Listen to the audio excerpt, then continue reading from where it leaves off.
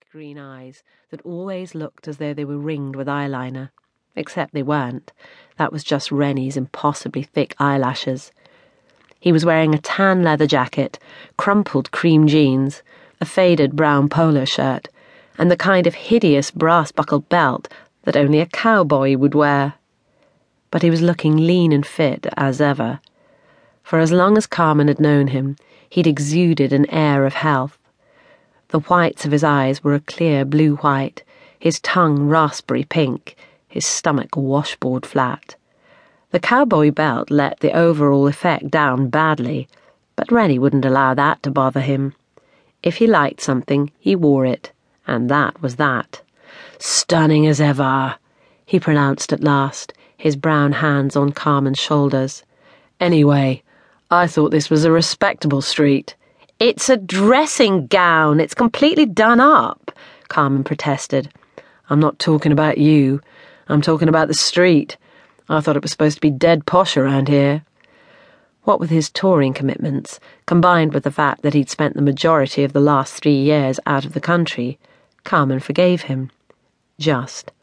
"Actually, it is dead posh." "Sorry, it's gone right downhill since I was here last. Rear admirals, QCs, the Silver Spoon Brigade, more pompous gits than you could shake a stick at in the good old days. Call the police as soon as look at you, they would. Answer the door to a stranger? Good grief, you must be joking." Patiently, Carmen said, "Is there a point to this, or is it just a general off-the-cuff rant?" "Sweetheart, of course there's a point." Heading through to the kitchen, Rennie opened the fridge and seized a bottle of Veuve Clicquot. "Okay to open this?" She hesitated. The bottle had been there for over 2 years. She'd bought it on the first anniversary of Spike's death, along with several packets of paracetamol and Nurofen.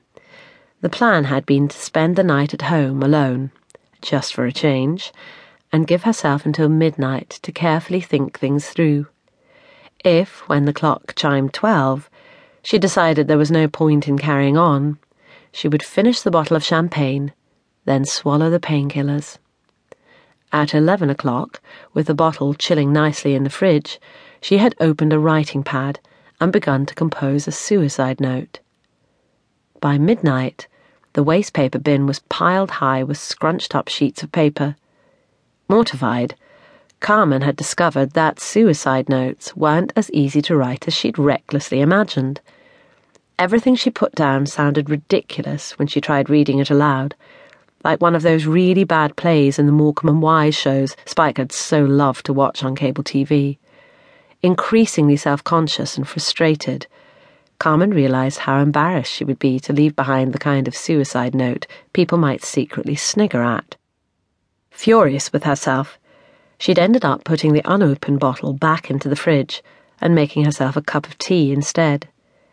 Since flushing the painkillers down the loo would have been nothing but a criminal waste of painkillers, she'd stacked them in the bathroom cabinet to use in the recommended dose when her next period arrived. Waste not, want not. Well, if she was going to carry on living, she'd need them.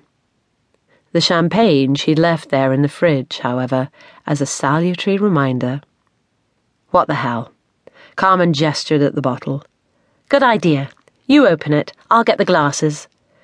"And I'll get back to my point," said Rennie, "which is that I arrived here 2 hours ago. You were out." "I was at the shelter." "That explains the smell." Rennie had never been one to keep his innermost thoughts to himself. Catching the look on Carmen's face, he grinned and said, Okay, and it's very noble of you to do your bit, but I'm just telling you, you do smell." The trouble was, she knew he was right. Exasperated, Carmen headed for the bathroom. "Open the bottle. I'll be back in 5 minutes." Helpfully, Rennie said, "One to hand." "You're hilarious. Go and sit down in the living room. And don't eat all my Thornton's truffles." As she shampooed her hair and soaped her body in the steaming shower, Carmen marvelled at Rennie's attitude to life. He had more energy than anyone she'd ever known, working hard and playing harder, always joking, incapable of not flirting with practically any girl who happened to cross his path.